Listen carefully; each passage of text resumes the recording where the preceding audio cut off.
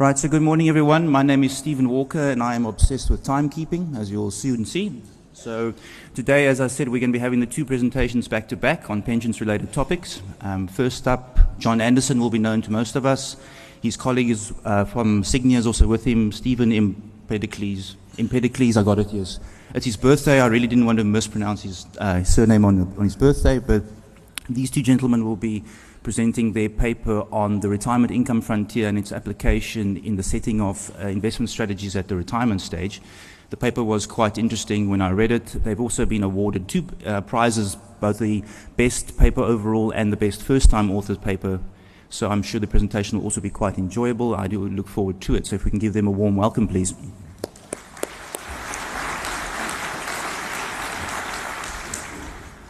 Also, I'm forgetting, I should be encouraging you to download the app if you haven't already done so. So please, please, please do tell people I did make that announcement. Thank you.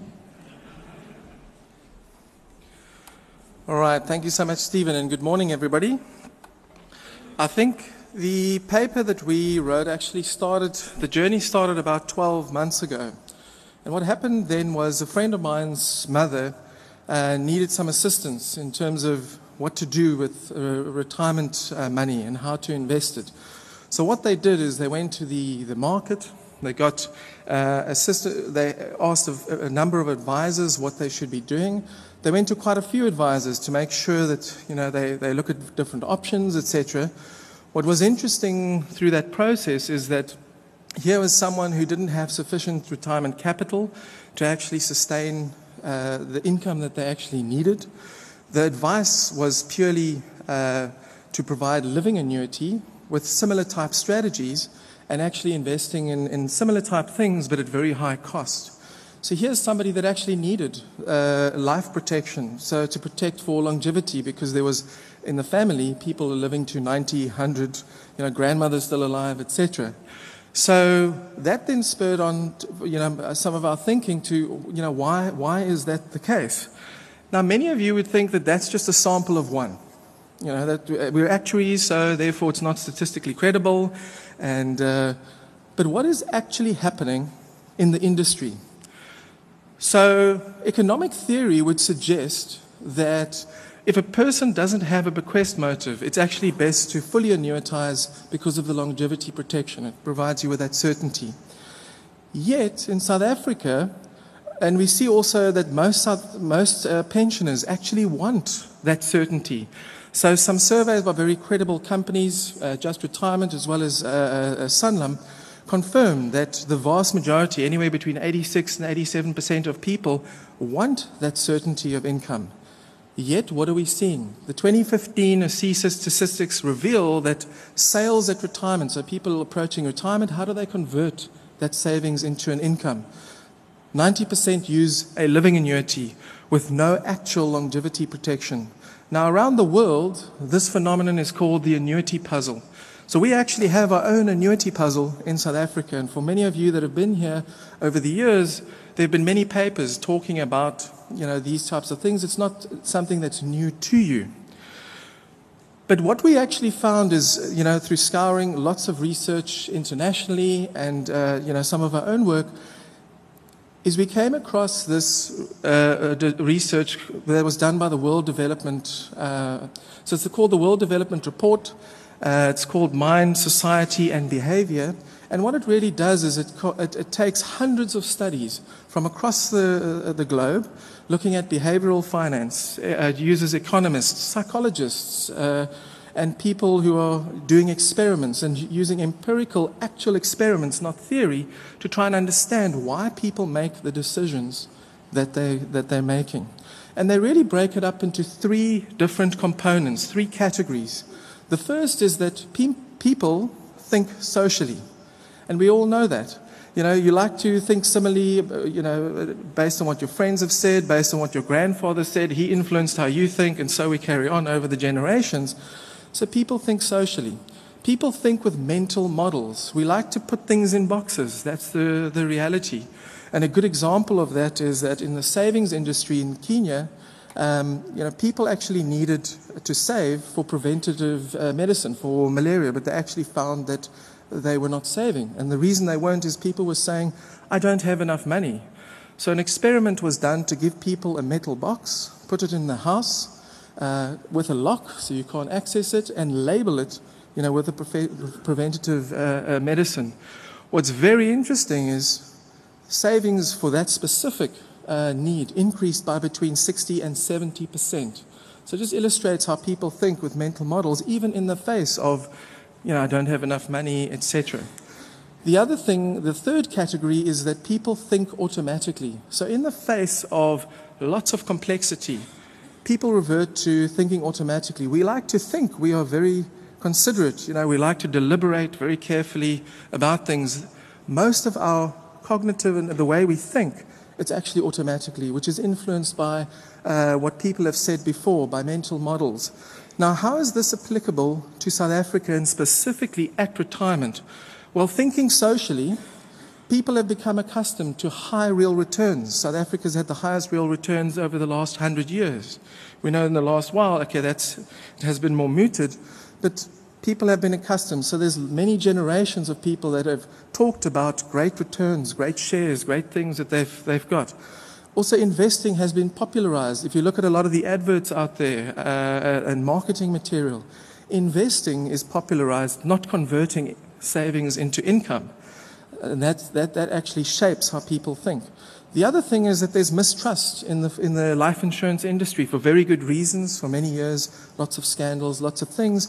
And that hasn't helped people to trust that when they do go into, for example, annuities, that their money will be looked after safely. The other thing is that people look to other people. So intermediaries play a very important role. Just like in my friend's example, the intermediaries shaped how advice was given. And the reality is in South Africa that all business models, or most of them, so there's very limited evidence that there's comprehensive frameworks being given to retirees to say you must consider either living annuities or life, or potentially combining these into one particular strategy. And the reason is that business models are geared towards earning revenue, specifically revenue on living annuities, which can continue for many years. So business models are geared, and that influences how things are actually framed.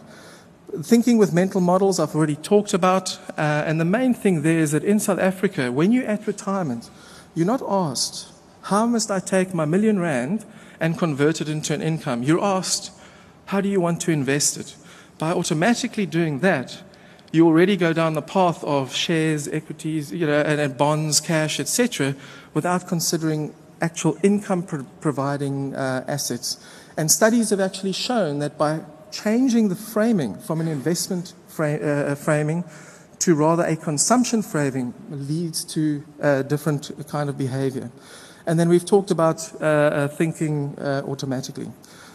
So that explains really why we're actually seeing what we're doing. So our aim on this particular paper is to improve decisions at retirement and during retirement.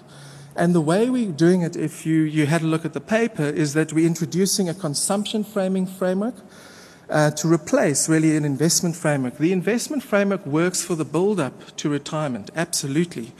But once you need to start consuming, you need to change the framework to a consumption. We also then, as part of the model, create mental models so that people can trade off between two specific things. On the one hand, for themselves, providing an income. On the other hand, flexibility and providing for heirs. But Stephen will take us through a bit more detail on that. And then we introduce the concept of the retirement income frontier to arrive at optimal investment strategies at retirement. Now, over there, we take into account individual circumstances, your age, gender, etc., your level of savings. But then we also start having a look at what is the individual's goals between those mental accounts. What are your goals and the level of those goals? And then we also have a look at individuals' risk preferences. And based on those three key items, you can come up with an optimal strategy which would look vastly different from what is currently proposed in the industry. So Stephen's going to take us through the model in a little bit more detail and share with you some interesting insights. Before he does so, I just wanted to share with you, when we started this model, we started off with maybe an Excel version, and we realized, okay, you can't do it with some of the formulas. we needed to then do something a bit more sophisticated. So we started programming the model. The first version of it, because it uses simulation techniques, took about 8 hours to run. So we would run it over weekends, after hours, etc. And it's been automated so that you can now do 15 minutes to get a full set of results. But the interesting thing is, to produce one set of results, you have to do about 200 million simulations to look at all the different things. And because we had to trial and test the thing, overall we ran 4 billion simulations in total. We crashed 2 hard drives. I still have to tell the company about that.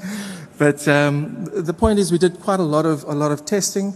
But I think I'm going to hand over to Stephen so he can really take you through the model, but some interesting insights from an example member that we ran the profile for.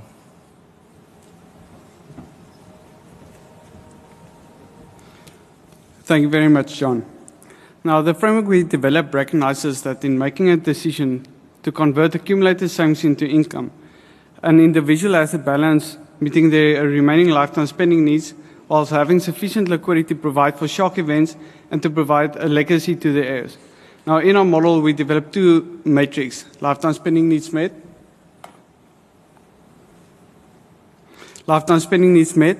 and expected financial reserve upon death. The lifetime spending needs met is defined as a longevity-weighted proportion of incomes being met over a full lifetime of the pensioner at 90% certainty. The expected financial reserve upon death is defined as the 50th percentile of the present value of the remaining retirement assets upon death of the pensioner, adjusted by the income provided by dependents where the income needs fell short. Now, after running the 200 million simulations over various user profiles, we found some very interesting results. The model is flexible enough to incorporate any user profile, but I'm going to elaborate on for a single male, age 65, utilizing 6.44% drawdown rate. Now, this drawdown rate corresponds to the current average for out-of-fund retail living annuities published by CISA in 2016. 40 optimal asset allocations were used to model the living annuity portfolios. The graph on the screen is created from varying the asset allocation and calculating the 2 metrics.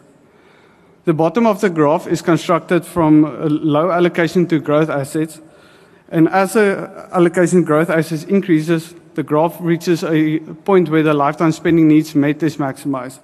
Continuing to increase the allocation to growth assets, the expected financial reserve increases at the expense of your lifetime spending needs. The impact of insufficient savings or income requirements that's too high can be illustrated as negative values. This will lead dependents to provide financial support. It can be seen that utilizing the CISA drawdown rate, it is unsustainable for a living annuity strategy. The level of lifetime spending needs met is far below the sustainable level of 90% or more. This will force you to cut back on your spending or lower your withdrawal rate. Now, traditional out-of-fund living annuities with high retail fee structures is suboptimal when either aiming to maximize your expected financial reserve or your lifetime spending needs met. We found with an institutionally priced living annuity, you can increase your lifetime spending needs met and your expected financial reserve at the same asset allocation. This is purely a result due to the fee differences between out-of-fund and in-fund arrangements, where essentially the same investment strategy can be adopted. For the same level of lifetime spending needs met, a more aggressive investment strategy could be followed with an institutionally priced living annuity, increasing the expected financial reserve. The model was then adjusted to include with-profit annuities as a portion of the portfolio. The first graph corresponds to 100% investment in a living annuity strategy. The calculation was redone another 20 times, where the initial income requirement increased by in increments of 5%. This creates the graph from left to right. We incorporate the functionality where any excess income received from the with-profit annuity can be reinvested in the living annuity proportion of the portfolio. What was surprising is that you can increase your lifetime spending needs met and your expected financial reserve by annuitizing an increasing amount of your initial income requirements. For a male member, at least 53% of the portfolio would need to be annuitized with a with-profit annuity. in order to ensure that you receive a lifetime spending needs met of at least 90% and become sustainable. A retirement income frontier is then derived with the aim of maximizing your expected financial reserve. The frontier corresponds to the points on the bold line. It consists out of all the strategies with the highest expected financial reserve for a given level of initial income annuitized. These points also correspond to the points where the expected financial reserve is maximized for a given level of lifetime spending needs met. Utilizing this strategy, you can drastically increase your lifetime spending needs for a marginal decline in expected financial reserve.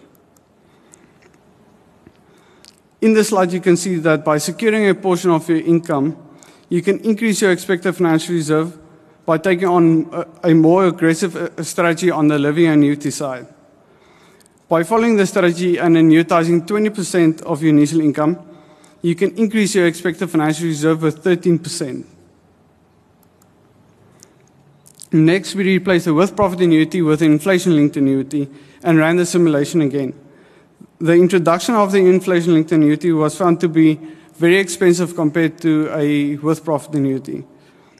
This led to a drastic reduction in the expected financial reserve for marginal gain in lifetime spending needs. By switching from a with-profit annuity to an inflation-linked annuity, you will forgo 20% of your expected financial reserve for the same level of lifetime spending needs met. After this, we replicated the previous simulation for different member profiles, and we found some very interesting results. The general rule of 4% applied to a living annuity strategy drawdown rate was found to hold both for males and females. This counts for higher retail fees or lower institutionally priced living annuities, producing lifetime spending needs of at least 90% in all cases. As the initial drawdown rate of 6.44% was found to be unsustainable for males and females, irrespective of whether other fund or in-fund living annuities are utilized. At these levels of income requirements, sustainability can greatly be improved by incorporating with-profit annuities. No strategy for a female member was found to reach a lifetime spending needs level of at least 90%. However, by annuitizing 55% of the portfolio, a lifetime spending needs met of at least 80% can be achieved. The expected financial reserve for a female member was negative for most of the investment strategies, requiring dependents to provide financial support with an expected present value ranging from 0 to 30% of the initial retirement capital. As high initial income requirements, the expected financial reserve is negative. This applies to all possible strategies for males and females where a 10% drawdown rate was required. In these instances, either the pension would need to reduce its initial income requirements or realize the extent to which their families would need to provide financial support. At these high levels of drawdown rates, the value of support that would need to be provided is significant. As an example, for a female member, age 65, utilizing a 10% drawdown rate, the value of support ranges from 34% to 100% of the initial retirement capital. It is important to note that at these levels, it is still optimal to annuitize a portion of the fund to reduce the level of dependency from the dependents. Another interesting result is that an inverse relationship appears to exist between the level of initial income and the level of risk at which the investment strategy is optimized. This is attributed to a sequence of return risk playing a greater role as the drawdown rate increases. Now, to reiterate, the introduction of life annuities significantly improves the sustainability of most of the strategies, where inflation-linked annuities are suboptimal compared to with-profit annuities. Annuitizing is not just important to enhance your lifetime spending needs met, but also to protect dependents to provide costly support later in life. As a greater proportion of the initial income is secured, the expected financial reserve increases. This is an important finding since much of the current thinking in the industry is that a living annuity is the best way to provide a bequest for dependents.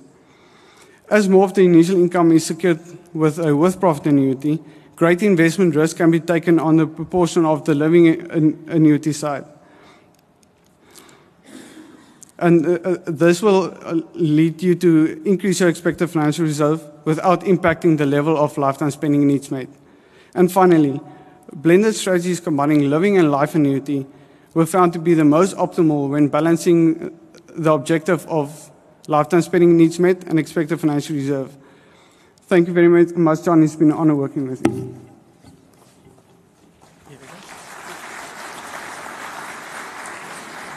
Thanks, Stephen. So I hope you find some of the results quite interesting, because I think it does demystify some thinking in the industry, and it actually shows that some of the rules of thumb that we use, these things are actually myths, and there are actually better ways, especially if you start combining life annuities as a specific asset class within an overall investment strategy. So I think to close off, I think a lot of you will be wondering, well, okay, that's all great, but how do we actually use, a model like this? So the practical application of the model is really quite simple. It can be used by financial advisors, because if you input client details, if you input the level of lifetime spending needs that they require, how certain they want that, if you input how much flexibility or the level of bequest that they want, as well as their risk tolerance, using risk profile questionnaires, you can actually come up with a reasonable strategy, often being a lot more optimal than the current investment strategies being recommended. So it can really be used as a practical tool. The other thing is that we've started seeing a lot of automated advice-giving platforms starting to come online, both internationally as well as in South Africa. To date, a lot of these, and they're called robo-advisors, are very simple in nature. It really is more about savings. So looking at your term to retirement, your risk profile, as well as how much you've saved. And then there's algorithms that actually recommend how you can invest. And it's all done automatically for the do-it-yourself investor. The model that we've constructed here can actually be used for robo-advice at retirement. Really, because if you include all your details and you include all those similar factors, it will actually recommend to you an optimal investment strategy, how much life annuity asset class to incorporate, how much living annuity, and then the asset allocation of the living annuity, all within one structure. And then the last thing is National Treasury is really, we're waiting for the next version of the draft default regulations that trustees need to put in place at retirement. I think we think that's a really good initiative, but trustees need tools to help them decide on what is an optimal default strategy. Some funds use a life annuity as a default. Some funds use a living annuity as a default. As you'll see from the model here, the appropriate default is neither one or the other. It actually depends on how much spending needs met you want to achieve, the bequest motive, and then the answer probably lies somewhere in between. So trustees can actually use the model to look at and run it through member profiles to actually look at all of those factors. So for example, very high earners where the income drawdowns, the initial income requirements are low as percentage, absolutely, a living annuity makes sense. The model would support that. Where you have people that haven't saved sufficiently, increasing the component to the life annuity asset class is important. But what is important, the model doesn't say that full annuitization is actually optimal. And the reason for that is if people haven't saved sufficiently, because of scarcity, it's more important to have your needs met a lot earlier. So the model actually uses a utility function to incorporate that. So hopefully we actually find that we hope that this model is going to be quite useful in the industry to both improve advice, improve decisions at retirement, and would hopefully then spur on product providers to start providing hybrid annuity type structures that combine the benefits of both living and life annuities. Thank you.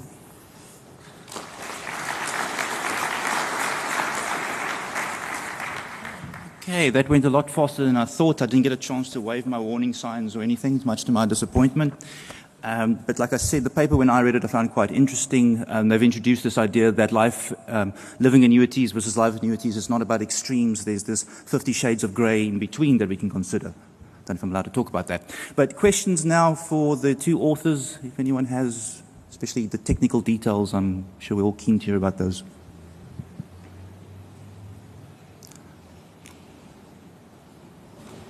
Yeah, one in the back. John Neil, yeah. Obviously, life expectancy will have a big impact on the results. How did you model life expectancy? Yeah, I think you're absolutely right. Life expectancy does come into play. What we did use is we used actual annuity rates, but I think it comes through in really the utility function. So we used really a mortality table that's generally accepted in the industry. You can actually adjust that. If you assume that the mortality people are going to be living a bit longer, what it would do is it would up the amount of life annuity of the asset class. Obviously, if you know a little bit more about the individual and that mortality is a bit higher, therefore they're not going to live as long, what it would do is it recommend a lot more living annuities.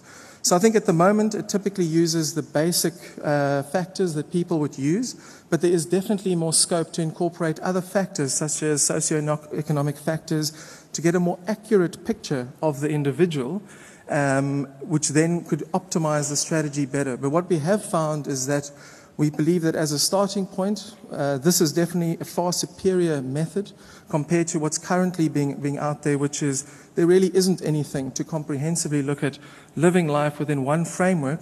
And absolutely, there's a lot of scope to look at other rating factors to get a lot more accuracy around that.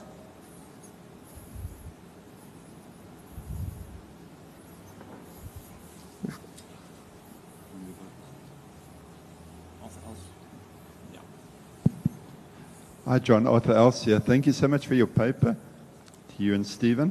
They're really fascinating.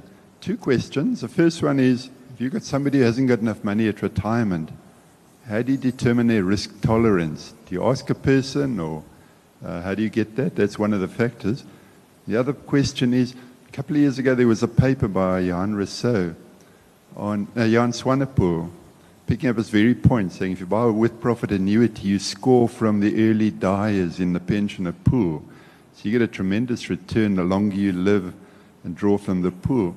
So what you're really doing is you giving your with-profit annuitants the benefit of the early dyers in the pensioner pool, and that's making up for the difference in the returns that you're getting. The question really is, behaviorally, if you were to say to the person retiring, we're going to buy you with profit annuity, and if you live for a long time, you're going to score tremendously. But if you die tomorrow, you're going to lose all that capital in the with profit. How do you address that? Because the person is going to say, but I don't want to lose my money in the real life. No, thanks. I think I'm going to start with the last question first. So I think it's that kind of thinking that has really driven a lot of the behavior, I think, in the industry, where people think if I go into a life annuity, I'm going to lose the money if I die early. What the results actually show is that by including a proportion of the life annuity as an asset class, not fully, but a proportion, the first amount that you actually include actually improves the expected financial legacy, which is expected financial reserve, which is the value either of what people, if it's negative, people will have to provide you, your dependents will have to provide you with support. If it's positive, it means there's an expected value left on your death. So by including a proportion of life annuities, specifically of the with-profit type, actually improves the bequest motive. There is absolutely a point at which it goes the other way.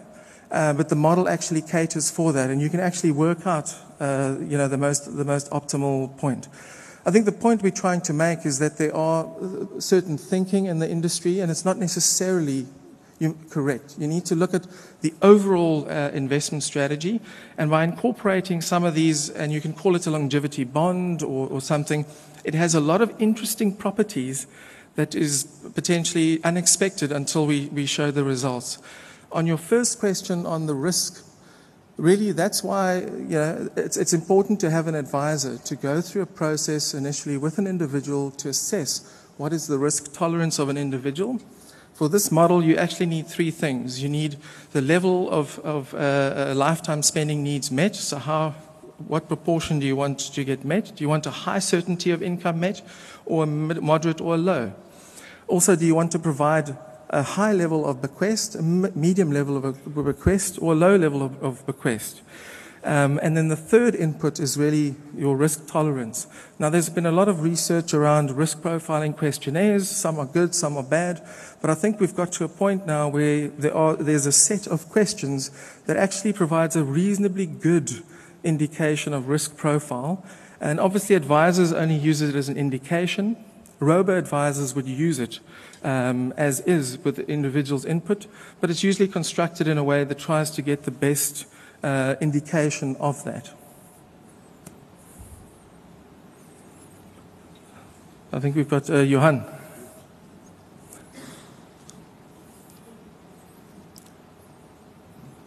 Thanks, John. I was just thinking, if you introduce a deferred annuity into your program as an option as well, not just a life annuity from date of retirement, a deferred annuity that kicks in at 80 or 85 or something, wouldn't that change the outcome?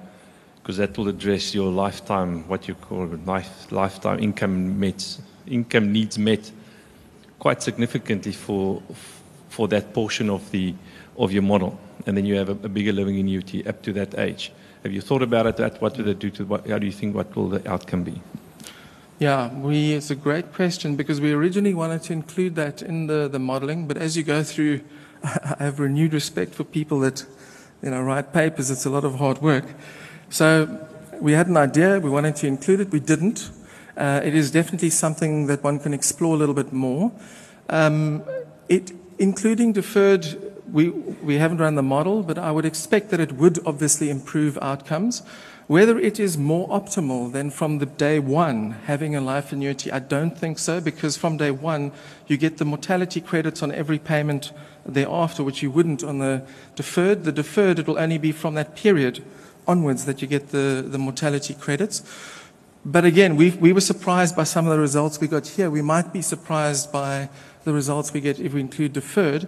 The other reason is we wanted to put a model together that's practical, that the industry can actually implement immediately. You can now already include these in single structure type products. Deferred annuities aren't really well available, and the pricing thereof, at least from what I've seen, are pretty expensive. But I think once those start being made more available, it would be worthwhile rerunning the model, absolutely. Dwayne. Thanks, guys, for a very interesting paper. And I think the trade-off between life and living annuities is quite a relevant and appropriate thing to be looking at.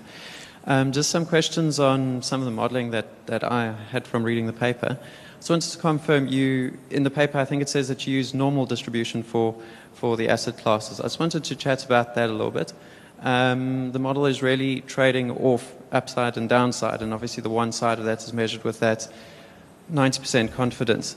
With the normal model, you might have a little bit of issues in terms of the tails of that distribution and how that represents risk, in particular in those tails, and that might have a bit of effects on that 90th percentile. Maybe some comments from you guys on that. And then the second question, I wasn't quite clear on how you treated inflation in the paper. From what I could pick up, the modeling is done in real space and the inflation is treated as a deterministic 6%. Is that the case? And if so, would that have an effect on the averaging formula of the with-profit annuity modeled, and also the results about the inflation-linked annuity being suboptimal? Thanks. All right. So, look, we looked at quite a lot of distributions to actually use for the modeling. So we did use a normal distribution. Again, we wanted to make sure that these things are practical. I think we also then tested the results that we got from international results. There have been quite a lot of papers done around the income frontier. Our one is a bit different in the sense that we introduced the value of support for dependents. But the shape of the curve that we got was identical to what we saw, for example, in studies done in Australia, the US.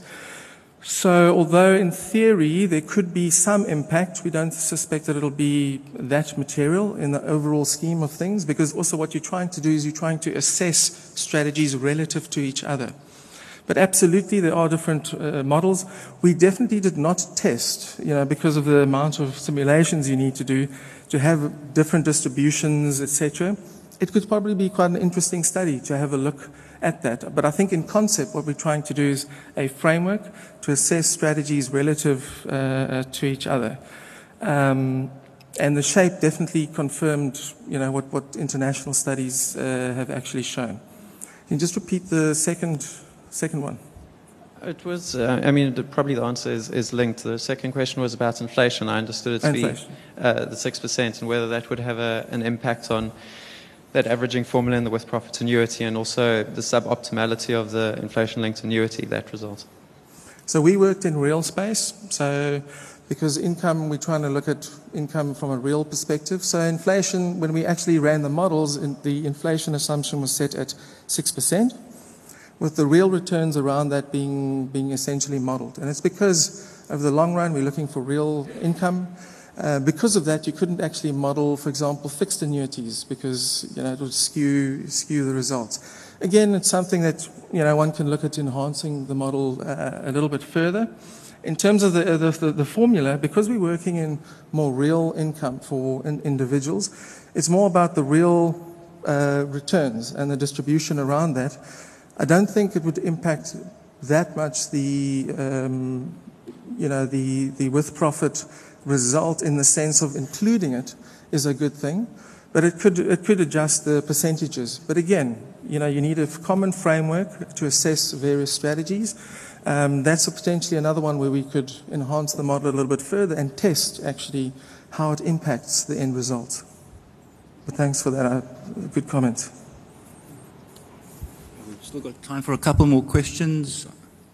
One question here. There's a question in front. Thanks.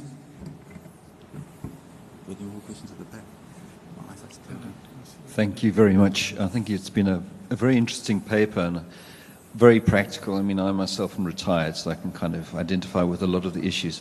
The challenge in some ways is people, as you've indicated, don't think rationally. And financial advisors, unfortunately, do think rationally. So as long as they still have these massive fee flows coming from living annuities, it's going to be very hard to change their behavior. Because they're looking at the one hand maybe getting 2%, 1% of the capital if they go into a lifetime annuity, go to a normal with-profit annuity or fixed annuity, compared to getting, they try for upwards of 0.75% on a living annuity every year. So you can't get financial advice to work properly in this kind of environment. I think that's the first challenge. The other area that concerns me is with-profit annuities are subject, as far as I know, to sharing of mortality profits. And so if, in fact, mortality reduces, which is the theory, then you're going to see them, in the long run, not being able to distribute investment returns fully to the members. They'll have to actually hold back in anticipation of reducing mortality, increasing longevity. So was this something that you built in, or was it kind of it's just something hanging around in the background? Okay. No, those are excellent questions in terms of, so let's deal with the one around fees. So definitely at the moment there is, as we mentioned, business models for advisors are more skewed towards providing living rather than life annuities.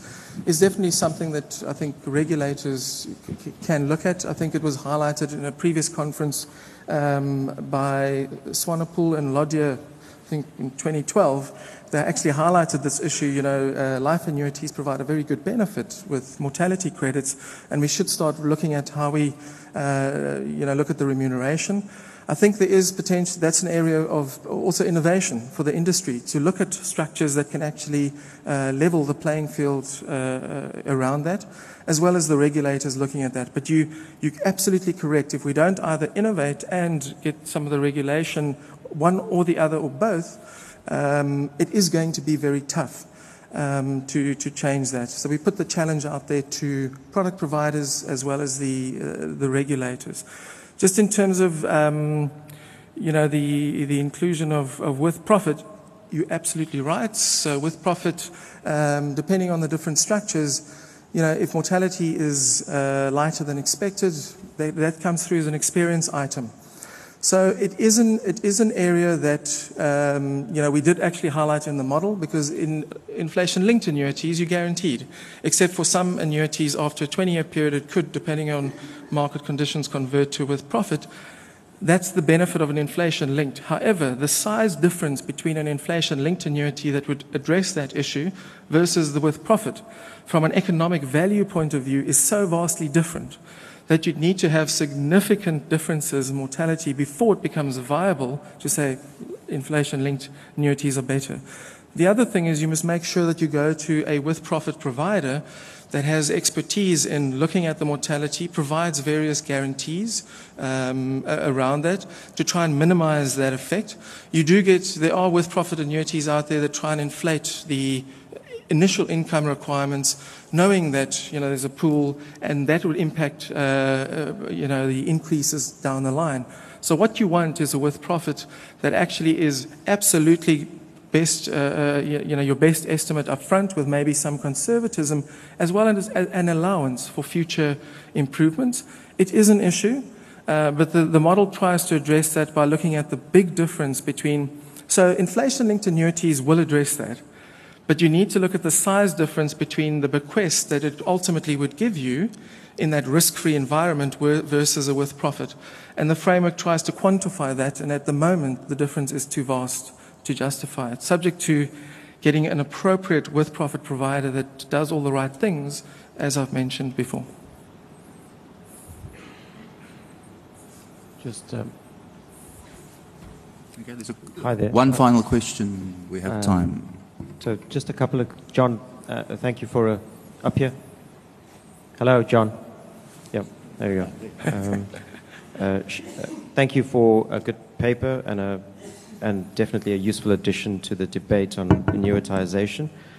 Just a couple of questions. One following up from Dwayne's question, just on the inflation-linked annuity. You talked about real rates being the driver of the pricing of that annuity, and from what we've seen, those real rates in the pricing of the inflation-linked annuity tend to be quite low and tend to approximate government bond real rates. If there were higher real rates on offer beyond government bond real rates, would that affect the outcome potentially? And then the second question, it's linked to the with-profit side of things. On the with-profit side of things, obviously you've got new solvency regulations coming in for insurance companies. But the question is, does any of the work you've done, is it impacted by potential for solvency regulations which require insurers to hold more capital against more risky investments, notably equities? And I guess linked to that is, as the outlook for equity returns looks somewhat more muted in the coming years, is that likely to have an impact on the outcomes that clients might expect from a with-profit annuity in a sort of low growth, low return sort of world? Thank you. Okay, let's start just in terms of the assumptions. So we have tried to introduce assumptions that try to look through market cycles are supposed to be for long-term. Retirement's a long-term. So even though you're expecting muted returns, we've seen low returns. The market's been flat the last 2 years. We try to look at more long-term. We looked at various best practice assumptions out there, various consulting houses, to try and temper the assumptions, but it is sensitive to the assumptions, absolutely. But we've tried to address it in that, and that's why you need to, revise this thing, constantly over time. In terms of inflation-linked annuities, inflation-linked annuities can come up a lot better, on condition that the pricing is better. If the pricing is better because of increased yields, in terms of reduced capital requirements, or any other factors, maybe more realistic mortality assumptions instead of very heavily padded assumptions, then absolutely. What the model is showing that there's just a massive difference between inflation-linked annuity pricing and with profit. The difference is so big that therefore it is uneconomical. And for rational people, if you have an extra rand, you're going to put it where you're going to get the biggest bang for buck on a relative basis. But absolutely, if we get higher yields and other things that could improve the pricing of inflation-linked, it would definitely improve the outcomes quite substantially. And then the last one was around the solvency. Now, if solvency increases capital requirements, so the model includes an assumption for capital. So obviously, if that goes up, it does make the with profit less attractive relative to an inflation-linked annuity. It depends on, I'm not an expert in solvency, whether that would also impact the pricing of inflation-linked annuity, but let's say it doesn't. Then what it would mean is the graph that Stephen showed is the with profit will come down. However, it needs to, again, come down substantially, meaning the capital charges need to be so much more relative to what we've modeled for inflation-linked to start becoming better. But you're right, it does have an influence, but it must be a huge influence before the results are shown to be invalid. That's our time is up for that presentation, so thanks very much again to John and Stephen. Thank you for the paper, thank you for the hard work, congratulations for the prizes that it won.